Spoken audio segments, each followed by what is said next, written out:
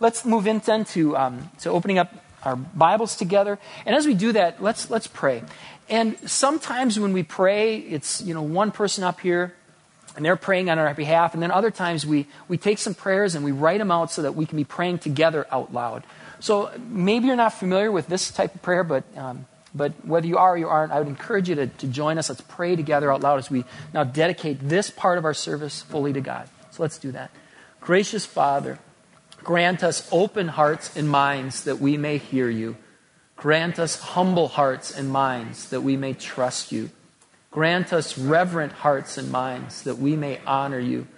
Grant us obedient hearts and minds that we may serve you.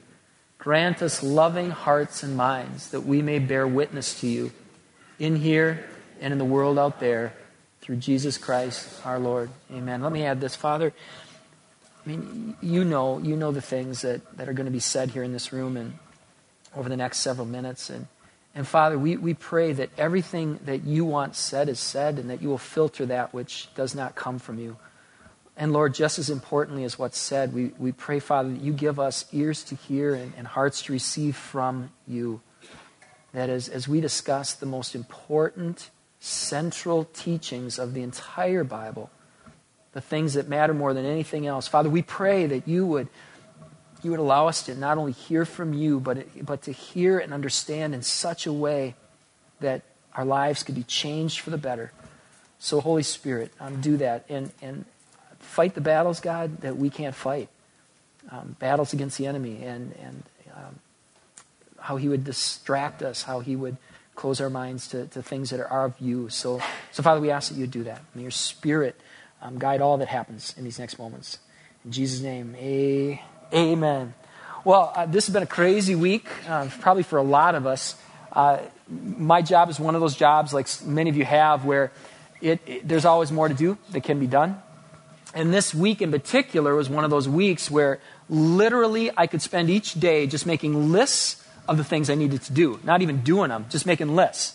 Have you guys ever had weeks like that? All right, where it's crazy. So I've been working as hard as I can during the week, and Friday night, I had a plan for Saturday. And my plan Friday night for Saturday was I'm going to hit the ground running. I'm going to get in early. I'm just going to get going. I'm going to skip my morning run. I'm going to skip my morning shower. It is hat on, brush teeth, go to work, nose to the grindstone, and go. And maybe I can get done the things that need to get done. So that was my plan Friday night. Any of you guys get any rain on Friday night? Oh, man. In Shoreview, we got soaked. We got just soaked. And so Saturday morning comes, and according to plan, my alarm goes off early. According to plan, I head downstairs to our basement. Not according to plan. I step down and squish. And squish is not the sensation you want to have between your toes in your basement. And so I'm like, no. And a section of our basement was all flooded, So much for my plans, right? My plans that had to happen. I couldn't even have time to shower for, because I'm so busy. It's like, well, plan B. Plan B is get the shop vac. Plan B is get the fans. Plan B is pull up carpet stuff and all that. So now I'm into plan B. Well, then Laura comes down the stairs, and Laura has a look on her face. Not of what happened to our basement, but she has this look on her face like something just happened. And so I said, what's going on? And she says, well, I just got a phone call. And it was one of those phone calls that makes everything else, this doesn't matter. We got a phone call that somebody we know had just died in his sleep. And it was, we've gotten those calls, and if you haven't gotten the call, you will get the call. It's just a matter of time. You probably get multiple of those kind of calls where what you thought mattered, things that you thought were so important, you realize this is nothing. This is nothing. And as hard as those times are, we need them. Because we live in this illusion that our to-do list really matters. When we were down in Juarez, I came in on Monday, and I literally step out of the car, and I go into the house where a lot of my friends live, and I'm in there, and one of my friends, Soli, you could tell she was a little distraught. And I said, what's the matter? And she said, well, I just went to the grocery store. And when I was at the grocery store, there was a shooting. And, bullets were flying, and I saw people killed. And I was fearful, for myself. And in Juarez, if you see people get killed, you can get killed for seeing people get killed, as can your family and these types of things. It's just she was shaken up by that. And so it makes me think, what kind of life do I live in here? And I remember talking to, I think it was Dwight, and we were having this conversation about how in Juarez, every day can be your last. And you live with an understanding of every day can be my last. I could get killed going to the grocery stores. I could get killed going to my car. I could get killed, You live with that understanding that this could be my last day. But then as we were talking, we realized what we think of as safety and security in the suburbs, it's an illusion. Whether it's a small change where like I had my schedule planned, but my basement flooded, that kind of stuff happens where we think this is what tomorrow's going to look like and tomorrow doesn't look like that. Or it can be the more important things where we realize, we're not as in control as we think we are. And the questions that matter most are not the questions that we're living with and we're wrestling with. All that to say, what we're going to talk about today is the most important stuff of all. Are you prepared for what comes after this life? You better be prepared for what's coming after this life, because this life is short, and you don't know how short, and you don't know how long, for you and for those that you love. And these most central questions, are these ones that you've wrestled with and that you're living in conscious awareness of? So that's what we're going to look at today. We're going to get kind of a running start at it, and so in doing so, I'd encourage you to take out your notes and write down this just kind of basic 101 starting point, and that is this: sound doctrine is a biblical value. Sound doctrine is a biblical value. The word doctrine comes from a Latin word which means teaching. It generally describes two teachings that are believed to be true by the church or churches. So that's where it comes from. And what's interesting about sound doctrine is that the Bible presents so many things in paradoxes. And one of the big paradoxes of the Bible is that God is beyond our understanding. There are parts of God and things that happen that the Bible itself says, you won't ever get this. It's beyond your understanding. So that's true. At the same time, the paradox here is that there are things that the Bible teaches that says, not only do you need to know this, you need to be able to teach others this. So we live in this paradox when it comes to God that sound doctrine does exist. Do we know everything about everything? No. The Bible says that. Are we supposed to know things about some things? Yes. In fact, here's a passage from Titus 1:9. And in this passage, a first century believer named Paul is instructing a younger person in the faith, this guy named Titus. He's specifically here instructing giving some instruction regarding the appointment of elders. And he says this. He says these elders, they must hold firm to the trustworthy word as taught, so that he may be able to give instruction in what? In sound doctrine, and also to rebuke those who contradict it. So, sometimes the sound doctrine is, hey, we don't know this. Sometimes that's the sound doctrine. Other times, we need to say, you know what? No, you're off, and here's why. So we need to have this, live in this paradox of sometimes sound doctrine is we don't know, and we need to admit that. Other times, sound doctrine is we need to not only teach what's true, but when we hear what's not true coming from another believer, we need to be able to say, hey, I think you're off. Let's go to the scriptures. Let's talk about this. Let's discuss this. So sound doctrine is a biblical value. Now, what's interesting to me about sound doctrine is how it evolved from something that it wasn't. In our society, sound doctrine is too often divorced from how we live. There's what we believe and then there's how we lived. And it's like, there's almost as if people believe you can have sound doctrine and not live like Christ. Now, here's a passage. This is also written by Paul, also written to someone he's mentoring in the faith. And what's interesting to me about this passage is before we get to this passage, Paul's talking about behaviors. He's talking about lifestyle choices. He's talking about things that people are doing that they shouldn't be doing. And after he talks about things people are doing that shouldn't be doing, look what he says. He says, and whatever else is contrary to what? Sound doctrine. So as he's talking about our lives, and he lists a bunch of these things, he says, and whatever else is contrary to sound doctrine. He's not talking in that thing about what people say they believe. He's not saying, hey, you've got these beliefs right. In this case, he's saying, here's how people are living. That's contrary to sound doctrine. In fact, this phrase that we have translated here as sound doctrine, especially if you zero in on that word translated here as sound, the word itself really refers to health. Health. Not just precise language in your belief system. It's about health. Doesn't that frame this different? Healthy beliefs and lifestyles. That's what sound doctrine is. It's life-giving. And then it makes more sense when Paul, he talks about false teachers, and instead of their doctrine just being off, he talks about how it's like poison that spreads in a body. So sound doctrine, what we believe and how we live as a response, it can either be life-giving or it can be like poison. So what we're talking about today, even regardless of what doctrine, that's important. The Bible presents doctrine as a sound value. Well, here's something else about doctrine before we actually get into the doctrines we're going to talk about. This is something that needs to be said. Sound doctrine is inherently what? Divisive. Sound doctrine is going to be inherently divisive. If you're talking about sound versus unsound, it means it's going to be divisive. It means some is sound and some isn't. I know in America we don't like to talk like that, unless we're some kind of extremist. But sound doctrine, you can have sound doctrine, you can have unsound doctrine. What everybody believes about God, we're not all right. Now, one of the tricky things, probably the trickiest thing, is to know when are we just having a discussion and when is this now crossed the line between right and wrong. That's the tension we have to wrestle with. Here's how we worded it on our website. One of our affirmations as a church, if you could put up that, we affirm.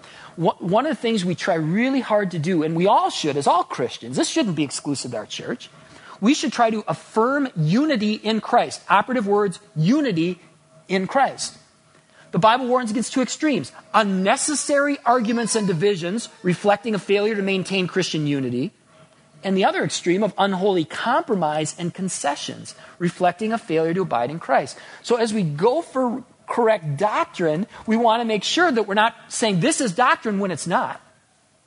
Because the Bible also has this value of unity. When we can have unity, But the Bible also says, hey, there are times where we need to be able to call out and say, this has crossed the line. This isn't in the area of discussion. This is in the area of right and wrong.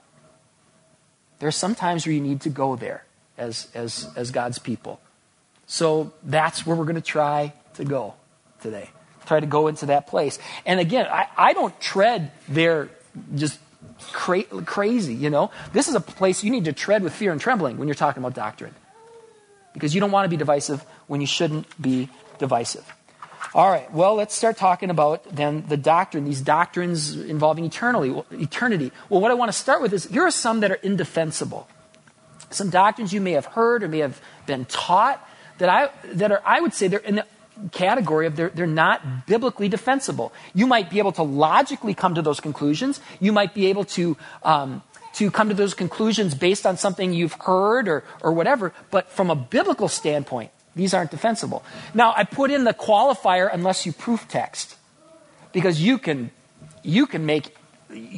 say just about anything, go to the Bible, find a phrase, take it out of context, and say, see, this supports what I'm saying. You can do that with anything you believe. But if you go through the whole of Scripture, or if you take those verses in context, I would say here are some things that are just biblically indefensible that a lot of people hold. One of them is this: Jesus saves us from God. Sometimes when people are talking about heaven and hell, they almost present it as if God wants to get you, but fortunately Jesus stepped in and saved the day. That's not biblically defensible. God seeks and saves the lost, as does Jesus through the work of the Holy Spirit. So that's a false understanding.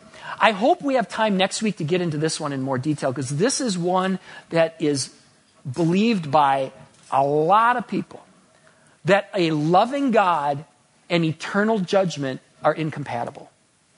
That a lot of folks, maybe you say, well, how could there be any kind of eternal punishment or any kind of eternal judgment if God is a God of love? Those things they seem incompatible. The challenge is they're both presented in the Bible. So somehow they must be compatible. And we end up trying to speculate why and how that could be. So hopefully we can dig into that a little bit more. The thing I want to just say today about that is that if someone was making the Bible up, they probably wouldn't have came up with this. In fact, a number of scholars have commented on that. They said, if Jesus really didn't say this, no one would have came up with this. No one would have just thought up, well, let's put a God of love and a eternal judgment in there together. If someone had just made up the Bible, they probably would have arrived at a doctrine like purgatory. If someone just made up the Bible, they would have probably arrived at some kind of doctrine that says, if you've been a little bit bad, you get a little bit punished. If you've been really bad, you get really punished, and then it's all good. But the Bible doesn't present it quite like that. In fact, the Bible doesn't present it like that. So hopefully we can get into that one a little bit more later. But just so you know, that's not a biblically defensible position. All right, the next one. Hell is a subterranean torture chamber ruled by the devil and his angels. Often, especially people who are very critical of Christianity, they'll often set up what's called a straw man. They set up an argument that the Christians don't even hold, and then they can knock it down easy. And they'll say, I can't believe that you'd believe that there's a red-horned being who rules in the underground. Who believes that? The Bible doesn't teach that. The Bible doesn't teach that the devil is this red-horned creature and he gets to rule hell. No, he's going to be subject to punishment too, as are the fallen angels. They don't get to rule anything. And the whole underground thing, boy, you have to really stretch scriptures to make that case. So is that a defensible biblical position? No. And this last one I have to be careful because this is my soapbox right here. Those of you who've been around, this is my soapbox. A biblically indefensible position is salvation achieved through incantation. Meaning there's these magic words. And if you just say the magic words, you're good. Especially if you tithe, right? That a lot of people, they present the doctrine of salvation as it's as simple and as easy as just praying this prayer. Whereas when you look at the scripture, it steers us away from confidence in our actions. It steers us towards where is your heart? It steers us towards motivations that are deeper than that. It steers us away from acknowledging Jesus with our lips and denying him with our lifestyle. So it goes deeper than that. It goes to faith. And we're going to talk about faith today. So here are some doctrines that I believe are biblically indefensible. All right, now here are some that I believe are doctrinally sound. Not only are they technically correct, but they're life-giving. And the first four, we're not going to talk about much because we looked at those last week. That Christians look to Christ for answers about the afterlife, not just to our own logic and understanding. This is in your notes. That Jesus revealed we are eternal beings. Jesus revealed that righteous judgment awaits us. Now, I intentionally worded it that way, righteous judgment, because the Bible does not teach that God is going to be unfair according to right standards of fairness. That God is the only one in the perfect position to judge righteously. So if there's judgment, it's going to be righteous. We don't know exactly all of the nuances there, but that's biblically sound. Then Jesus also instructed us to place our faith in him as the source of salvation. Not in something we've done, not in a prayer. Place our faith in him as the source of salvation. So those are ones we've already covered. The one we're going to look at today now is this. The elect are saved by grace through faith. Now, it would have been easy for me to not put the E word in there, the elect word. We're going to get into that in a couple weeks. If you want to be doctrinally sound, you can't duck predestination, you can't duck election, nor can you duck free will. So we're gonna go there in a couple weeks, but that would put us way into overtime. So we're gonna focus on the last part of this. Doctrine that's biblically sound when it comes to eternity. We are saved by grace through faith. If you have your Bibles, now it's time to open up. Let's go to Luke chapter 15. We gave you this as homework. Hopefully you read it because we have to go fast to cover our ground here today. All right. Now, as you're turning there with one hand, if you have your Bibles, with your other hand, circle that word saved in your notes, because that's what we're going to look at right now, that we're saved. Bible teaches salvation. Now, if you don't have your Bibles, don't worry. We'll put the scriptures up here on the screen. Also, if you don't have a Bible at home, we'd love to send you home with one free today. There's a stack of them there at the table. Just please take one on your way out. Okay, here we go. Luke chapter 15. We're just going to go 1 through 3 to start with. Now, the tax collectors and what? Sinners. The tax collectors and sinners were all drawing near to hear Jesus. And the Pharisees and the scribes grumbled, saying, "This man receives sinners and eats with them." So Jesus told this parable. Now, the reason we're pausing right there is because there's two audiences here. Two audiences. Jesus is going to tell a parable, but the parable is not just for one group. It is for both of these audiences. It's for those who are lumped as these sinners. It's also intended for those who think they're the saints. So that's important that both groups are going to get a talking to here. Now, right out of that flows this first parable. So Jesus is going to talk to these two groups, and he's going to teach them a lesson through a parable. And he starts the parable by saying, "What man of you?" I'm going to hit pause right here. And the reason I'm going to hit pause is because some of you have been taught to believe that a correct doctrine about the Bible is that the Bible is sexist in ways that are completely not true. And some of you might go, look at here. If the Bible wasn't sexist, it would have used inclusive language. Some people do that. And what I want to show you is this. Jesus is going to tell 3 parables. The first one starts, "What man of you?" How does the next parable start? "What woman of you?" And one of the things that I'm rethinking is I used to try really, really hard to use inclusive language because that's what I do. I think it's a good idea. When you don't have to say man, don't say man. But one of the things I'm going to try not to do is to use inclusive language when the Bible doesn't, because sometimes if you do that, you miss these nuances. Sometimes you do. The Bible doesn't need us to defend it. You know? God doesn't need our help to show that he's not oppressive towards women. All we need to do is actually do our due diligence and say what the Bible actually says, and we discover it's amazingly liberating. Okay? So no extra charge for that. Just wanted to show you that piece. Okay, so here we go. So here's the first parable that Jesus tells to these two groups. So he tells them a parable. "What man of you, having 100 sheep, if he has lost one of them, does not leave the 99 in the open country and go after the one that was lost until he finds it? And when he has found it, he lays it on his shoulders, rejoicing. And when he comes home, he calls together his friends and his neighbors, saying to them, 'Rejoice with me, for I have found my sheep that was lost.' Just so I tell you, there will be more joy in heaven over one sinner who repents than over 99 righteous persons who need no repentance." So as Jesus is talking to these two groups, he teaches them this parable, and he says, there was a man, and this man lost something of great value to him. In fact, that thing that was of great value, it wandered away from him. And what did he do? Because it was of great value, he went, he sought it out. And when he found it, he carried it back. And that's an important detail. He carried it back. And Jesus, typically when he tells his parables, he doesn't tell everybody what they meant. In fact, frequently, Jesus leaves them confused. But on this parable, what does he do? He spells it out. He says, in case you don't know what I'm talking about, this is about what happens in heaven when someone that was lost gets found. He just straight out says it. He says there is rejoicing in heaven when this happens.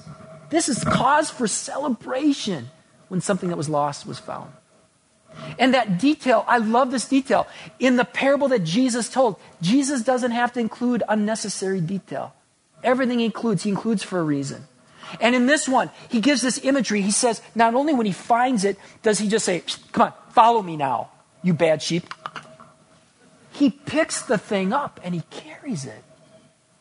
Think about the implications there. Some of you are so far into addiction that there's no way it's going to break before you come back to God. What God's saying is, will you trust me? Will you come to me as you are and let me carry you back? You don't have to get your life cleaned up. You don't have to get it all perfect. But will you let yourself be broken and turn to me as your source of salvation? Some of you, you've got sins that, man, you cannot let go of them. Trains of thought, things that you're doing that you don't want to be doing, but you just can't stop. Are you willing to say, okay, God, on my own I can't stop, but I come to you. I yield myself to you. I will stop hanging on to this purposely. Will you carry me home? What a beautiful piece of imagery. And when we do that, there's rejoicing. Rejoicing. That is amazing, amazing grace. And one of the reasons there's so much rejoicing is that in a salvation event, there's so much that has transpired. Here's just a partial list of some of the wonderful things that are a part of God's rescue mission, why it's worth celebrating. That because a decisive battle had been won, a final sacrifice was offered and accepted, that those who were once lost may be found, that those who were guilty may be forgiven, that prisoners may be set free, broken relationships may be reconciled and restored, that those who were once object of God's wrath may be adopted as his sons and daughters. We may have everlasting life. That's why they're like, woohoo! Sheep's back. And if this wasn't enough, if this one parable wasn't, okay, this is important to me, Jesus keeps going. He doesn't stop with that one parable. He tells us next one, the one that we had given you the intro to. The very next parable says this: What woman having 10 silver coins, if she loses one coin, does not light a lamp and sweep the house and seek diligently until she finds it? And when she's found it, she calls together her friends and neighbors, saying, "Rejoice with me, I found the coin that was lost." And Jesus doesn't just then stop. He says, and again, in case you weren't listening the first time, just so I tell you, there is joy before the angels of God over one sinner who repents. So we've got these two back-to-back parables. Jesus tells to these two audiences. And hopefully by now the sinners are going, boy, this is worth listening to. But then Jesus in the next parable, he goes on and he does the big reveal. And one of the reasons I asked you last week to read through it is we don't have time to go through the parable of what's called the lost son that we discovered when we spent 4 weeks on it last year, that it's really 2 lost sons. And the big reveal in the parable of the 2 lost sons is this not just the one who demonstrably is far from God in his lifestyle, it's the religious guy who's also lost. He's lost too. We all stand in need of salvation. We can get lost in religion where we're working so hard. It's like, God, you owe me. We would never say that, but God, I'm working so hard. You owe me. You know, we have that expectation of, hey, I've been praying. Why did this bad thing happen to me? Or that whole deal. Or we start judging the others instead of saying, this is my brother who is lost and is found and I'm going to rejoice with him. It's, oh, are you kidding me? We can be lost. We can be lost in just blatant sin. We can be lost in the sin of religion. We all stand in need of God's salvation. We all need to come home. So he tells these 3 back-to-back parables saying, I'm the source of salvation. Will you turn to me?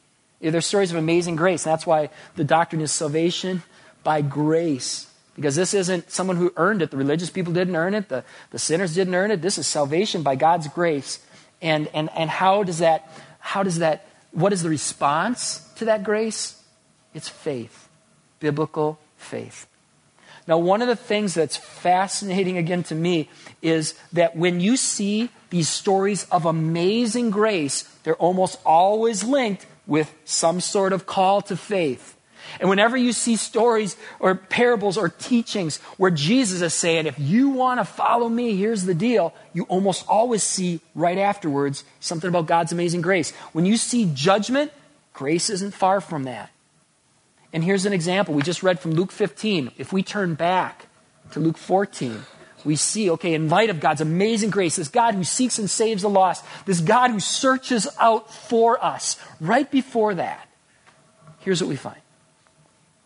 Now great crowds accompanied Jesus, and he turned and said to them, if anyone comes to me and does not hate his own father and mother and wife and children, and brothers and sisters, yes, even his own life, he cannot be my disciple. Whoever does not bear his own cross and come after me cannot be my disciple. For which of you, desiring to build a tower, does not first sit down and count the cost, whether he has enough to complete it? Or what king, going out to encounter another king in war, will not first sit down and deliberate whether he is able with 10,000 to meet him who comes against him with 20,000? So therefore, any of you who does not renounce all that he has cannot be my disciple. So is biblical faith just, dear Jesus, I ask you into my heart? Depends how sincere that prayer is. You see these two. You see this amazing grace based on no merit of our own. We see then the response to that grace being wholehearted. Jesus says, count the cost. And I think one of the reasons well, let me rephrase that. So often we want to reduce Christianity to formulas. We want the incantation, because then I can check the box. I said the prayer, I'm good, right? You can go through the scripture, and if I'm wrong on this, show me where I'm wrong.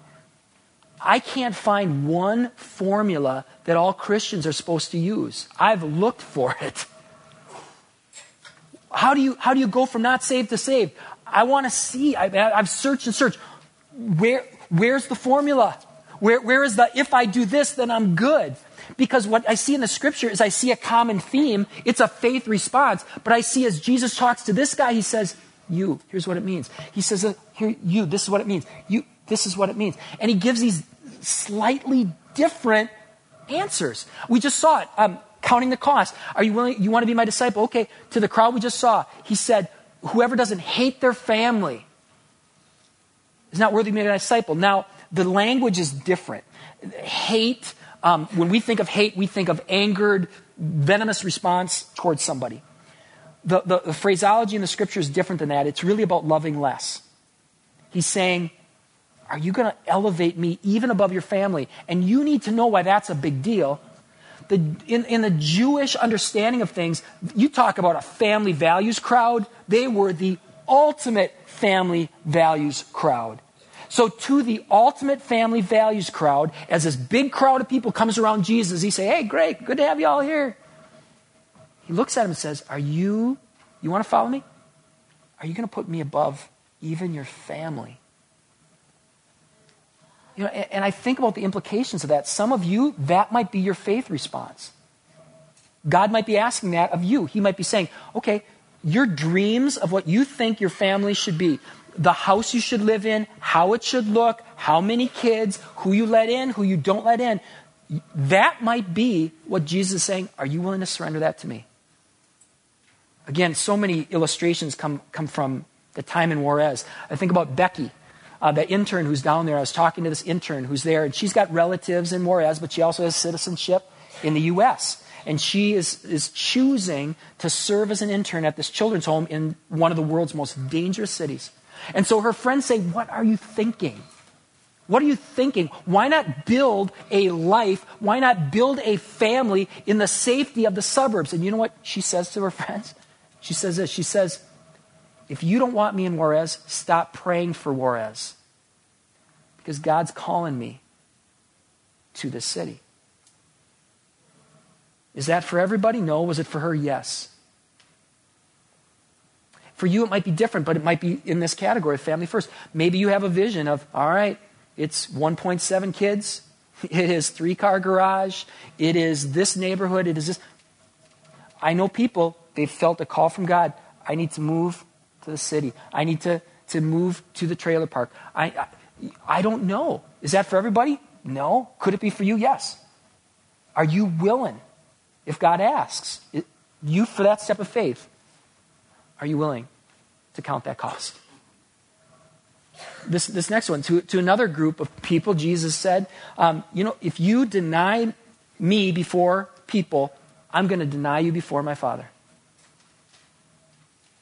And boy, some of you, especially those of you in junior high, high school, those of you in a hostile work environment, it's suicide. Social suicide to profess Christ. And not just to do I go to church, but no, I'm going to put my trust in him. I'm going to live a God-honoring life. Are you willing to go there? Because God is going to ask some of you that. He asks all of us to take a stand for him. For some of you, that's a big deal. You're willing to tell your boyfriend, I'm a Christian. This is not okay. Tell your girlfriend, so I'm a Christian. This is not okay. I don't think we should be together. And one of the beautiful things there, Jesus says, count the cost. Because if you really count the cost, not just, here's what I'm giving up, look what's on the other side of that. Freedom from, I don't need to just do what the crowd's doing. I don't need to wear what they're wearing. I don't need to say what they're saying. So what? I'm free from that. Do you see the salvation that begins even now? That is salvation. How many of you wish you could go back and go, why in the world did I care what Joe thought? Think about that. What freedom to just go, I'm going to pursue true health, life, not worrying about them. Who you can't, you do what they say, and then they ask you something different later anyway. To be set free. To another person, a tax collector named Matthew, did he say, deny me? Did he say, talk about his family? To him, he said, follow me. And to Matthew, he said, lay down your career, follow me. And Matthew did. And what a life that was. What might have seemed like a huge sacrifice, giving up your lucrative career, he'd have done it again in a heartbeat. Count the cost. But now what's interesting, the very next one I have on there is make things right. You might be asked to make things right because there was another tax collector named Zacchaeus. He was a wee little man. Wee little man was he? If you knew the song, it was playing. That soundtrack was in your head. So Zacchaeus, did he say, Zacchaeus, follow me? No, what we see with Zacchaeus is Zacchaeus, his act, I guess, of following him was, hey, right here and now, I give half of everything to the poor, and if I've ever cheated anyone out of anything, I will pay them back 4 times that amount. Zacchaeus, for him, the whole life response was, I will do what's right. And Jesus, to him, said specifically these words, today salvation has come to your house. For some of you, that's a big step of faith to do what's right. Because perhaps 10 years ago, you stole something you shouldn't have stole. You did something you should not have done. You let someone else take the blame that was yours. Some of you, God might be saying, all right, let it go. Some of you, God might be saying, you need to go make things right. Are you willing to put that kind of faith in God? Are you willing to go there? If you do, count the cost, because you're going to find what a new freedom. What a new freedom. I don't have to hide from this anymore. And it's hard, but I don't have to hide anymore. What's the phrase? The best pillow is a clear conscience. What freedom. What freedom to go into any place in the world. I want to live life like this, where I can go to any place in the world and I don't have anybody that I can't make eye contact with. Because I've said what I need to say and did what I need to do. All right, the next one. This one that says, forgive as you've been forgiven. Some of you are like, send me to Juarez, God. I will go there. I will give up everything I got. Just don't ask me to forgive that person. It's something Jesus told some people. Forgive as you've been forgiven. For you, that might be your act of faith. Are you willing to go there? Humble yourself and let go of that. If you do, count the cost. You'll find what a new freedom. It may take time. It may take years. It may take therapy. And I don't say that as a joke. But you will find a new freedom. This bitterness that will just eat you up inside, this double victimization that continues to go on because not only did they hurt you once, but you're letting them hurt you again. Count the cost. Let go. Do what Jesus says. Will you trust him and find salvation from those things? This next one I want to touch on here too. Faith when all seems lost. The example that it comes to my mind with that one is the criminal on the cross. And I've been guilty of this. In the past, I've talked about how there's contrasted him with others. And I've said there's some who, boy, it seems like they've got a whole lot that Jesus is asking from them. And in the case of the criminal on the cross, all he does is he turns to Jesus and says, Lord, remember me when you come into your kingdom, and he's good. He doesn't have a long prayer. He doesn't have all these. He just does what he can do. I'm rethinking that. Because the scripture says he wasn't just a criminal. It uses a specific word that likely means he was guilty of insurrection, meaning rebellion against Rome. Well, if you extrapolate from that, why would you be rebelling against Rome if you're a Jew? Well, you're rebelling against Rome as a Jew because you want to make things right, that you believe that this is God's land and these people don't belong there. And so you're willing to sacrifice your life for the cause of God. And for that person who was willing to sacrifice his life for the cause of God, using violence, using military might, for him to have enough faith in a dying Messiah to say, okay, maybe I've been wrong. What a big mistake. I'm dying here on a cross, but I'm going to put my full faith in you. Remember me when you come into your kingdom, because my kingdom, my ideas that I was willing to die for are wrong. Some of you, that might be what God's asking. There might be something that you right now would be willing to die for wrongly. Or there might be a means by which you think things need to be achieved that aren't the right means. Or, very specific to this example, are you going to have faith when all seems lost? He put his faith in a dying Messiah. Are you willing to say, God, I am not going to give up praying for my marriage, even though it looks like it is over? God, I'm not going to give up praying for my kid who wandered away from you, even though it seems like they will never come back. I'm not going to give up praying for my brother, that our relationship could be restored. Are you willing to say, God, I'm going to have this kind of faith in you? It looks like there is no hope. It looks like this could never happen, but I'm going to put my faith in you. That might be what God's asking. Let's jump down to the last one. Liquidation for the Lord. There was a rich young ruler, and he came to Jesus and says, what do I need to do to get inherit eternal life? They have this discussion about the commandments, and at the end of it, Jesus says, oh, you want to be perfect? Sell all you have, give it to the poor, and follow me. I found a great quote in response to that. Take a look at this. And I put it in your notes, and I encourage you, read it 10 times. Read it 10 times, and you're going to see greater depth to this. We'll just do it once here. But read it 10 times. That Jesus did not command all his followers to sell all their possessions gives comfort only to the kind of people whom he would issue that command. Did you catch that? In other words, not as good as these words. In other words, if you look at that account where Jesus said, sell all you have and give it to the poor and follow me. If you look at that and go, oh, that was hyperbole. Shoo. Jesus probably would have said it to you. If you're relieved that Jesus didn't tell everybody to sell everything they have and give it to the poor, Jesus might say it to you. If you're like, great, are you saying that to me, God? Then he wouldn't have said it to you. He'd tell you, forgive somebody or something like that, right?